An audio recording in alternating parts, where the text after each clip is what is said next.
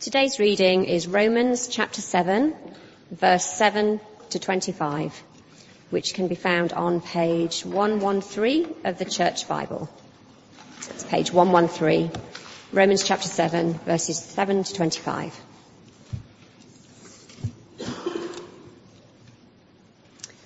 What shall we say then? Is the law sinful? Certainly not. Nevertheless, I would not have known what sin was had it not been for the law. For I would not have known what coveting really was if the law had not said, "You shall not covet." But sin, seizing the opportunity afforded by the commandment, produced me in every kind of coveting. For apart from the law, sin was dead. Once I was alive apart from the law, but when the commandment came, sin sprang to life and I died. I found that the very commandment that was intended to bring life actually brought death. For sin, seizing the opportunity afforded by the commandment, deceived me, and through the commandment put me to death.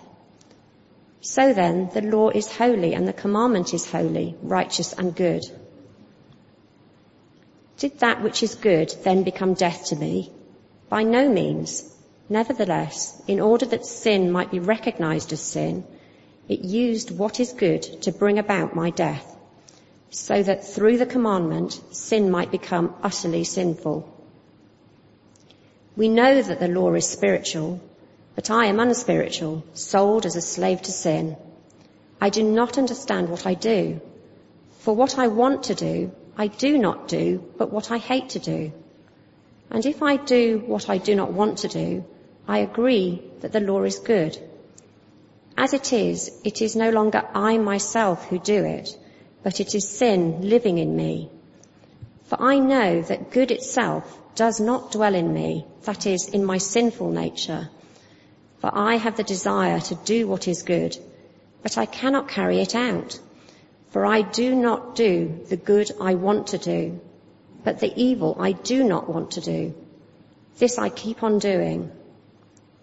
Now if I do what I do not want to do, it is no longer I who do it, but it is sin living in me that does it. So I find this law at work. Although I want to do good, evil is right there with me. For in my inner being I delight in God's law, but I see another law at work in me, waging war against the law of my mind and making me a prisoner of the law of sin at work in me. What a wretched man I am! Who will rescue me from this body that is subject to death? Thanks be to God who delivers me through Jesus Christ our Lord. So then I myself, in my mind, am a slave to God's law, but in my sinful nature, a slave to the law of sin. Thank you, Jane, very much. I wonder, are there times when you really struggle in the Christian life? Same old temptations come back. They all seem so familiar, almost routine as you cave into them yet again. I mean, you want to do right, but gossip, for instance, it's so easy, isn't it? Especially when everyone else is doing it. And so is resentment, and so is that accumulation of really, frankly, unnecessary purchases, and so is the lying and the jealousy, and so is going to where you don't really want to go to on the internet, or going where you don't really want to go to on your way home from work, and so on, and so is coveting someone else's looks or someone else's house, and so on, and the list goes on, doesn't it? And sometimes do okay with God's help, and but lots of times, aren't there, when we don't do okay. And there are lots of times, aren't there, when we don't even really try, to be honest. And then we're tempted to despair over the state of our Christian life, and we think, well, will I ever make progress as a Christian? Well, I've got good news for you this morning, and the good news is this: you're perfectly normal. And let's pray as we turn to Romans 7 this morning. Father, that's sure as Jane read that, we would have been thinking, especially in the first part, oh, that's a bit complicated, and I don't really grasp that perhaps. And then what is that second part about? But we pray, Lord, you'd shine the light of your Spirit into our minds and hearts to help us to understand this rightly and truly, and apply these words of yours to our lives, we pray for Jesus' sake. Amen. So it's page 1133, 1134 in our church Bibles. Now, first of all, we need to do a little groundwork, because there are two issues here that we're looking at this morning. The first one is about God's law. I mean, these two issues, they're closely related, but they're distinct at the same time. And the first one's about God's law. That is God's rules for living God's way. And what part God's laws, God's rules play in our lives now. That's verses 7 to 13. And then the second and related issue is this. And it's all about this perfectly normal, daily, hourly Christian struggle with sin. And we still sin, don't we? Well, why is that? Why is it such a struggle? Well, we'll come to that a little bit later on, because first we're going to look at this first question.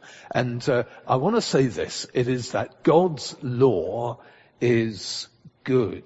And that's verses 7 to 13. That is God's instructions for living life God's way, for living in a way which pleases God. And those instructions are good. Now, it's a tad confusing here, because the word law is used in three different ways in this passage. Normally, it says, for instance, at the beginning, at the part of the passage, is the law, verse 7, is the law sinful? And it's talking about God's instructions for living life's God's way. It's summed up, it's focused in the Ten Commandments, for instance, that we find in Exodus chapter 20, and Jesus' two commandments, which are a summary of God's law, which we find in Matthew 22, where he quotes Deuteronomy 6 and Leviticus 19. And Jesus says, love the Lord your God with all your heart, soul, mind and strength, and love your neighbour as yourself. That's God's law, okay? That's the kind of thing that we're thinking of. And that's what law normally means here in Romans chapter 7. God's instructions for living life God's way. But also the word law is used in another way. Look at verse 21, for instance, here. So I find this law at work, and there it means a principle. But then there's also a third way of understanding it, verses 23 and 25. And there, it's best to translate the word law as force or power. So, for instance, towards the end of verse 25, the power of sin is probably a better way, or an easier way to understand it. Just be aware, law usually here means God's law, God's instructions for living life here, God's way, but it doesn't always mean that. But we're asking the question, the same question in verse 7 here. So you look in verse 7, and this question is posed. What shall we say then? Is the law sinful? Certainly not. Nevertheless, I would not have known what sin was had it not been for the law. For, take an example, I would have known what coveting really was if the law had not said, you shall not covet. So there's a short answer and a long answer. The short answer is certainly not. And then he goes on and explains more about it. The longer answer at the end of verse 7 and on to verse 13, which tells us what the law does. And two things here. The first thing is the law exposes sin.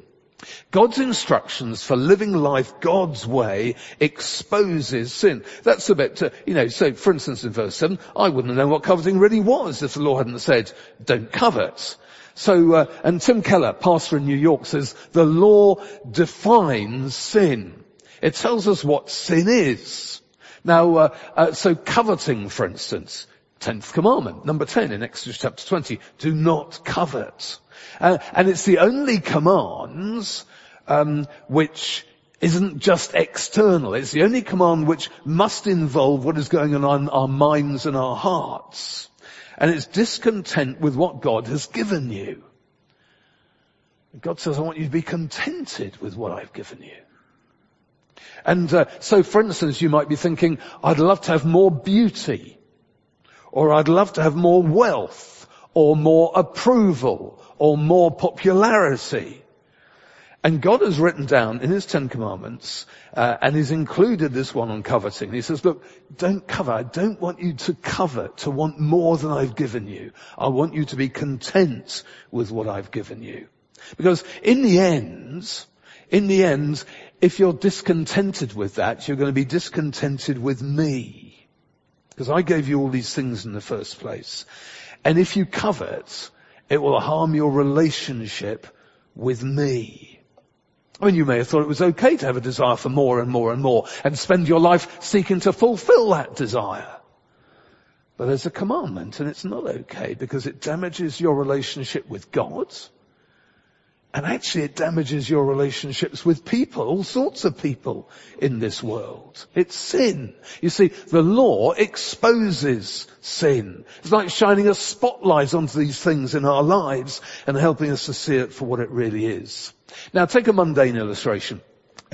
We were in France, but near Geneva. I got about 4 hours sleep the night before, and we were driving down near Geneva, so quite a long drive down from Calais and so on. And we'd been doing the usual, 130 k's on the French auto route. We got some road work, so I assumed that the speed limit had dropped down to 100, so I dropped down to about 95. We were going along, plodding along with everyone else, perhaps slightly faster than other people. And there was a gendarme just over there, and I thought, oh, how nice to see him. And we carried on going, and then he flagged me down and pulled us into the side. Now, I had a good chat with the gendarme because England were playing France that day, and I was wearing my England rugby shirt. He was a French rugby supporter. We had a good chat about it. Sadly, that night, the French won. But anyway, the more important thing on illustration was, he then, after we chatted about the rugby, said, do you know what the speed limit is here? And I said, yeah, it's about 100, isn't it? He said, no, it's 70. And he revealed my sin, that I was breaking the speed limit. And I coughed up the 90 euros or whatever it was that we had to pay for breaking the speed limit. And that was it. I thought I was doing fine. But the law, as he explained it to me, revealed my sin. The law exposes sin. And in return, sin exploits the law. Now, what does that mean? Well, sin uses God's law to provoke evil. So if you look at verses 8 and 9 here, there's a kind of perversity about it. It says there, but sin, seizing the opportunity afforded by the commandment, produced in me every kind of coveting. For apart from the law, sin was dead.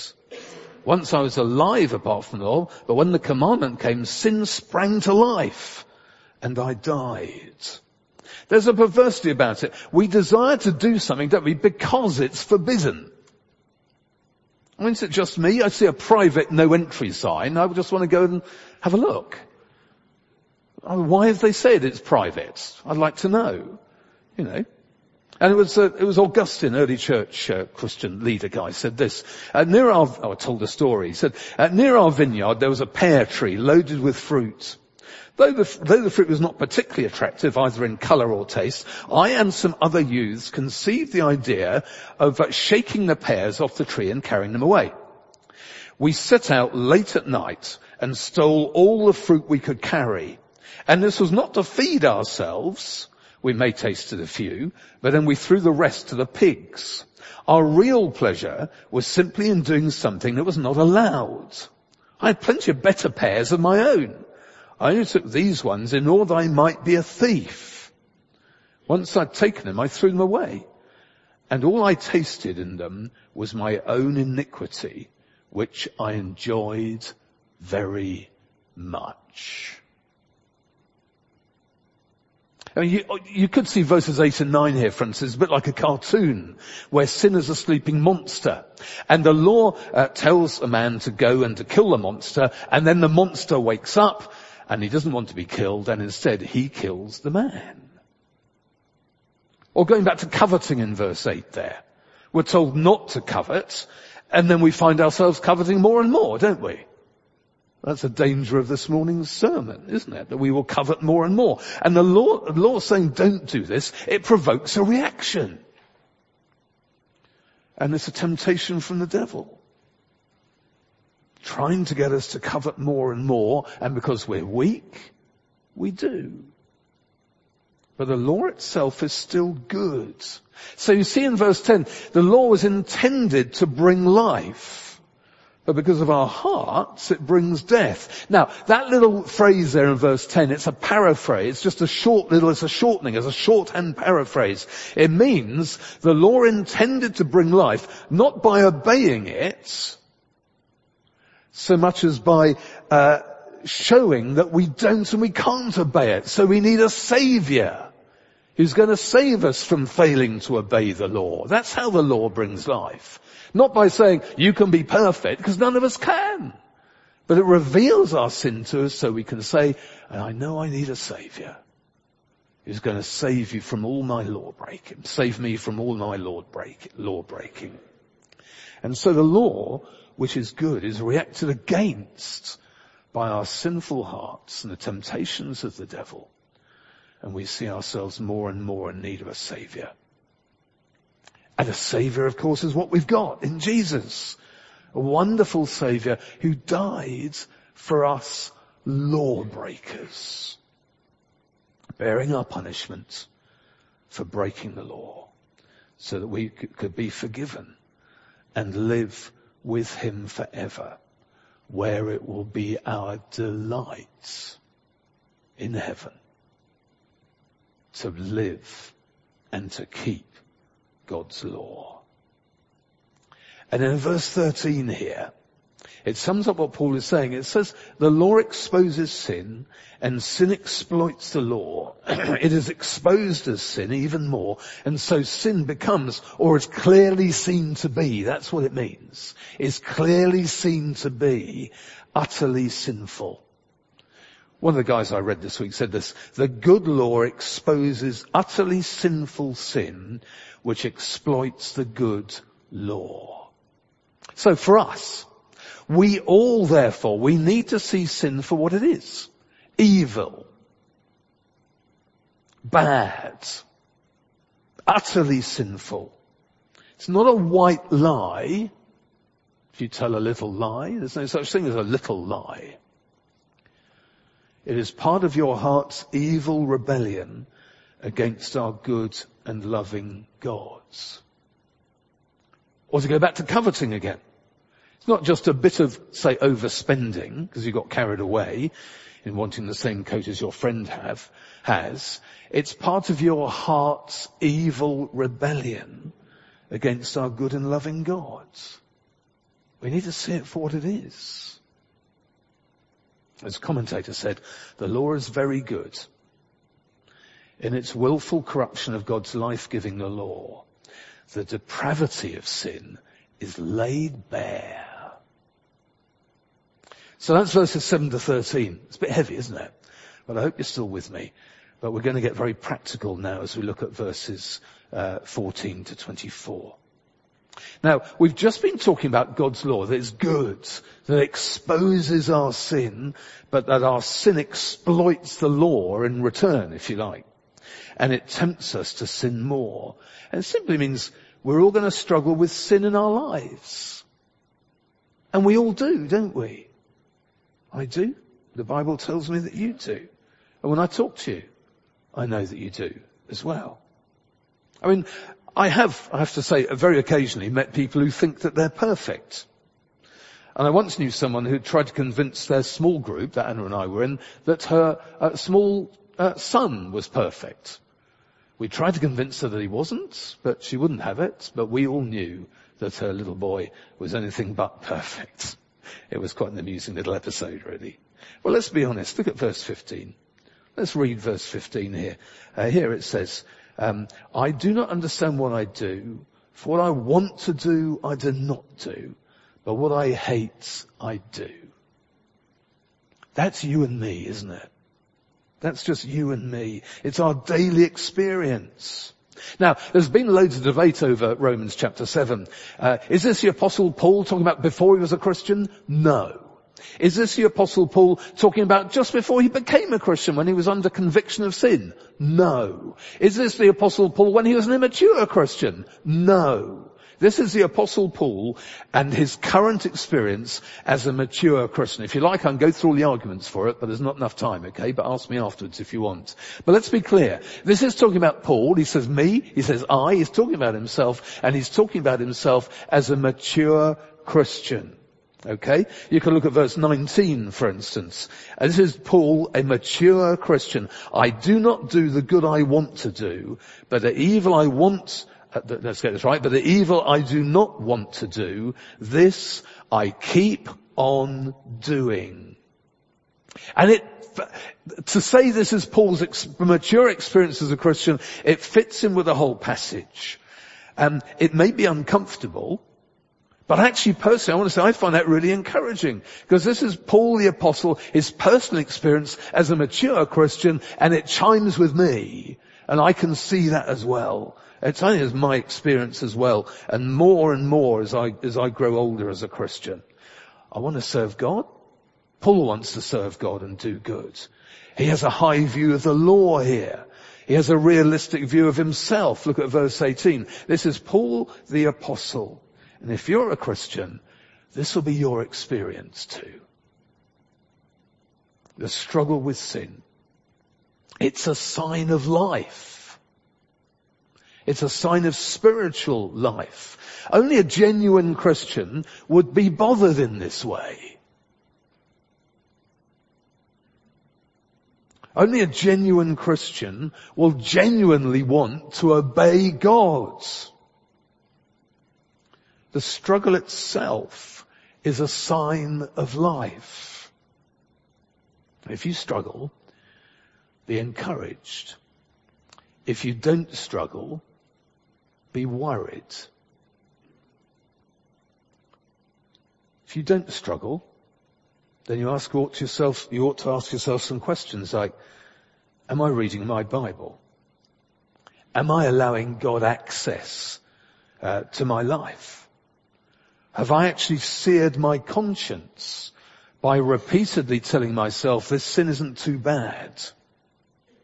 Well, actually you used to say that, but now you say it isn't sin at all. And now you've begun to say, I think I'm probably doing okay as a Christian.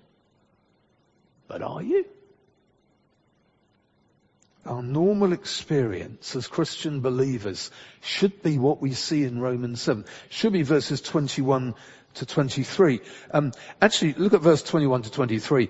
It's a bit confusing because of the different uses of the word law there. So I'm going to read this out slowly, but I'm going to change the word law to fit in with the different understandings of that I mentioned earlier on. This is what the Christian life is like. So verse 21. I find this principle at work. Although I want to do good, evil is right there with me. For in my being I delight in God's instructions for living life God's way. Verse 23. But I see another force at work in me, waging war against the power of my mind and making me a prisoner of the force of sin within me. A guy called Chris Thrash, he came to do our church weekend away years ago, didn't he? And he wrote this in one of his books. It used to be me as a whole who did evil. Now it's me wanting to go God's way, but struggling with indwelling sin. God has invaded my life, but the invasion is not yet complete. There's no place within the human that is untouched by indwelling sin. I feel like a freed prisoner of war. I'm now back out of prison and on the right side, but the enemy keeps sending raiding parties to try and take me back to the old prison. So we struggle. We fight. And the Christian life is a struggle with sin. But don't be worried. Keep on fighting and don't give up. Right? Don't be worried. Keep on fighting and don't give up. Why? Well, because of our third point. And it's this. Oh, sorry, I should put that there. We all struggle with sin. And then the third point is this. We're winners in the end. We're winners in the end. Look at verse 25. Paul's conclusion. Thanks be to God. who delivers me through Jesus Christ our Lord. So then I myself in my mind am a slave to God's law, but in my sinful nature a slave to the law of God. And then look at chapter 8 and verse 1. You need to see this, having just read chapter 7. You need to see this in the light of what I've just said. Therefore, there is now no condemnation for those who are in Christ Jesus. We need to know that. Now, there's a huge change of tone from verses 24 to the beginning of verse 25. The end of verse 24 in chapter 7, who will rescue me from this body that is subject to death? And the answer? Verse 25, thanks be to God who delivers me through Jesus Christ our Lord. In other words, because Jesus died for us, Jesus lives for us, and we're heading for heaven where all sin in the whole universe will be eradicated forever, and there'll be no temptation, and there'll be no devil, and there'll be no sin ever again. We can live for Jesus now, who by his Spirit will help us in that fight and bring us to that point of glory and wonder and our home in paradise that he talks about at the beginning of verse 25. That you can be sure. Absolutely certain. But for now, don't rely on the law at all to change you. Let the law of God point out your sin. And expect sin to fight back in its perverse way and tempt you to sin and to want to sin even more. And don't be surprised at the struggle. And don't be discouraged by the struggle. And ask God's help and his grace day by day to be faithful in the struggle. And rejoice that you're perfectly normal. And let's help one another be confident in this struggle, to be confident in Jesus, and to say along with Paul, thanks be to God who delivers me through Jesus Christ our Lord. Let's pray together.